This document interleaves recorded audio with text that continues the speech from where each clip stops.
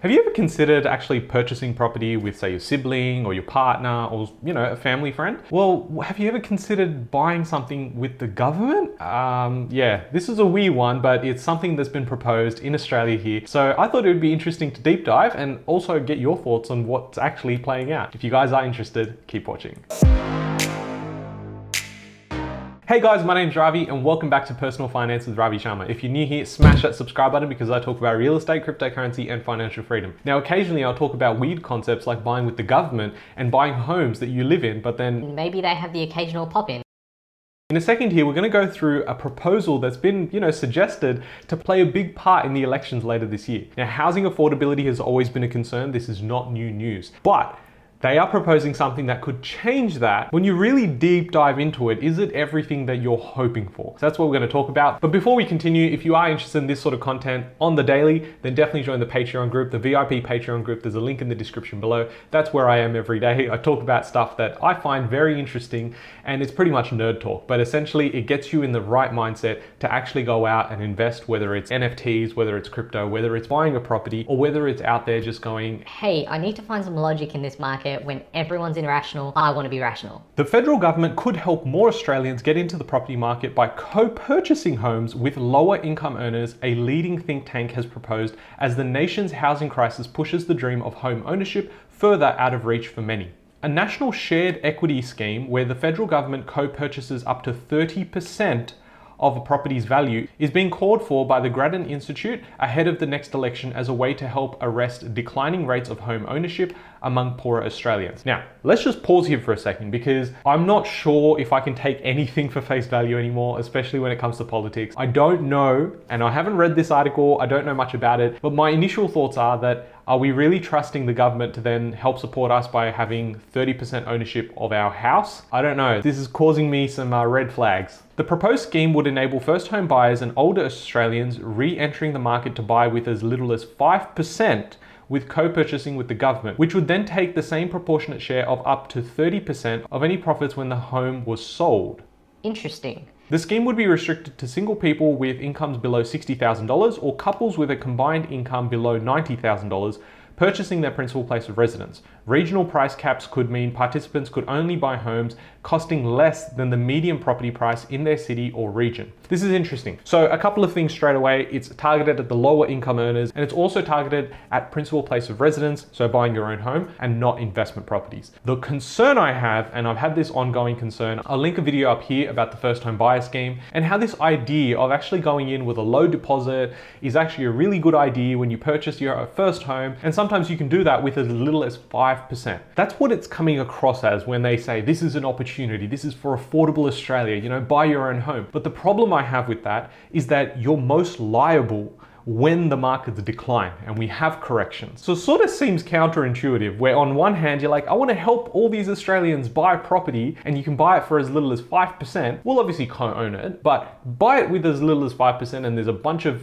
first home buyer grants. So we're encouraging you to buy your own place. But then on the flip side, you're also encouraging the increase of rates. You're increasing the likelihood that we could have a correction in this market. Now, you've always heard the age-old saying that, you've got to go in with a 20% deposit when you purchase property. We know that that's not true. You can go in with less than that, 10%, 5%, in some cases, even 2%. But the problem is you then have a bigger exposure to the market. So if we have a shift or a slight turn in the market by even 5%, which I don't deem to be a correction, but 5% could put you underwater. Now we have a concern because once you get into negative equity territory, that is when anxiety is going to peak. You've got financial stress to the roof. And not only that, but because you live in the property, the cash flow is so you can't exactly just go, hey, I'm going to pass on this increased cost to my tenants. No, you can't do that. You're then forced into a position that you really hope you don't lose your job. You lose your job, you lose the house. And that's my biggest problem with this. Grattan Institute Economic Policy Program Director Brendan Coates said the rapid rise of house prices had made saving a deposit a huge problem for those without the help of the bank of mum and dad.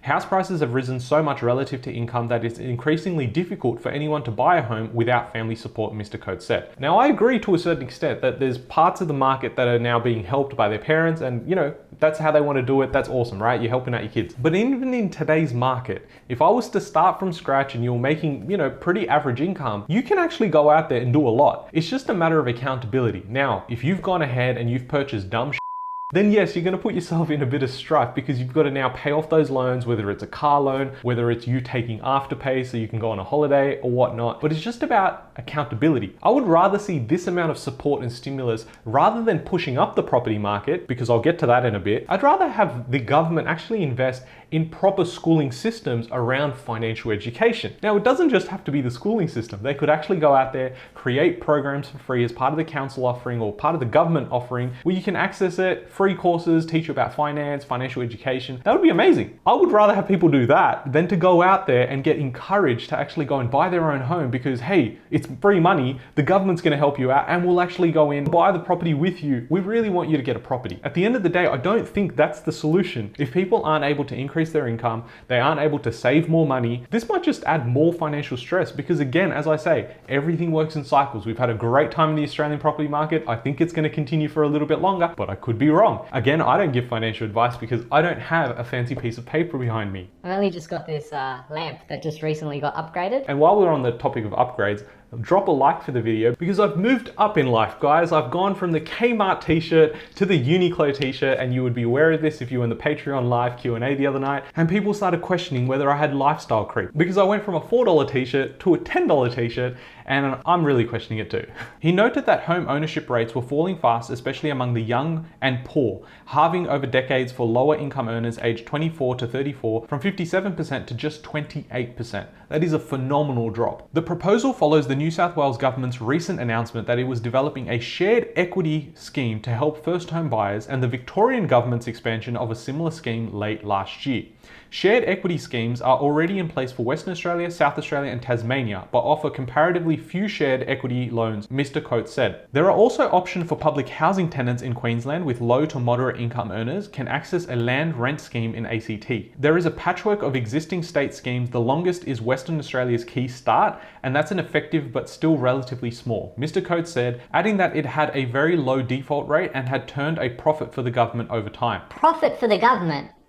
Okay. Maybe I'm just speculating and, put my tinfoil hat on, but the government wanting to take a piece of the pie is probably what it's looking like. They come in, they co-own the place, and then they can also come in and have a nice share of the profit. Now, I'm not someone that's pessimistic about the market. I'm definitely not a negative Nancy. I'm not a doomsdayer, but it sort of seems to me like there are so many other options here on the table when it comes to helping low income earners, affordable housing, but yet they've gone down this path. And I feel like there's something in it for them because that's just how we've been brought up, right? They've always gone, how does this benefit us most? State schemes could be replaced or funded through a national partnership agreement, the proposal suggests, as the federal government had lower borrowing costs than state governments and were better placed than private providers to secure the long-term financing required. The shared equity scheme would help first home buyers into the market faster, but also help older Australians, especially vulnerable older women who may have their savings needed for a deposit, but too little time left in the workforce to secure their loan they need, Mr. Coates said. Now here's my thoughts so far. I feel like this is more of a band-aid approach to a problem that has existed for many years, and instead of going and actually fixing the fundamentals of the problem in our system,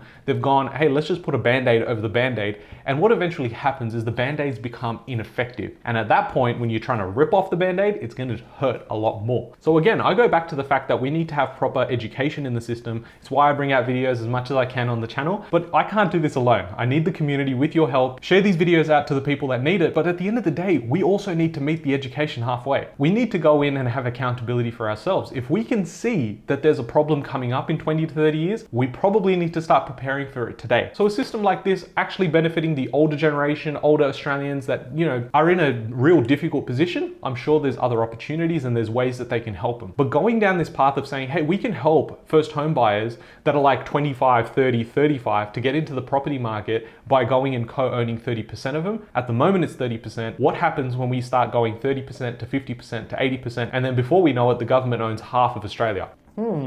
Interesting.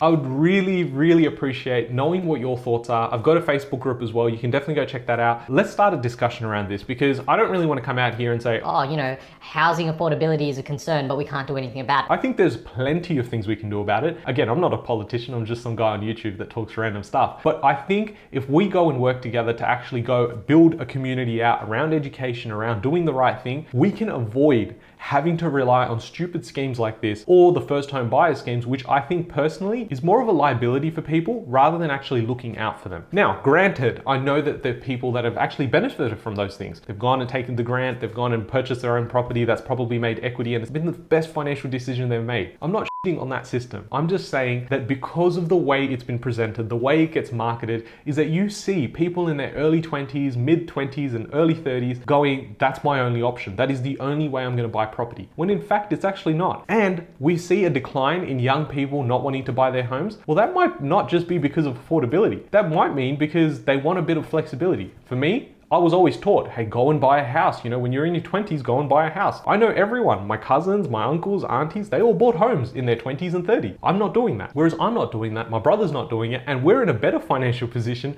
than they were when they did it. And the reason for that is because people have different priorities as we go through this world, and everyone talks about the metaverse, and living on something called the blockchain is definitely an exciting but also an uncertain time ahead. For me, it doesn't make sense to go out, purchase a property with a 2% or 5% deposit, let alone giving 30% of the ownership to a government. No thanks. Please go and do your research. And if these videos actually help you learn a few things, then definitely drop me a like. And if you're new here, subscribe to the channel. I'm here about 3 times a week, and I've got some really exciting news coming up in the next couple of weeks. So thank you so much for watching, and I'll catch you guys in the next one. Thanks, guys.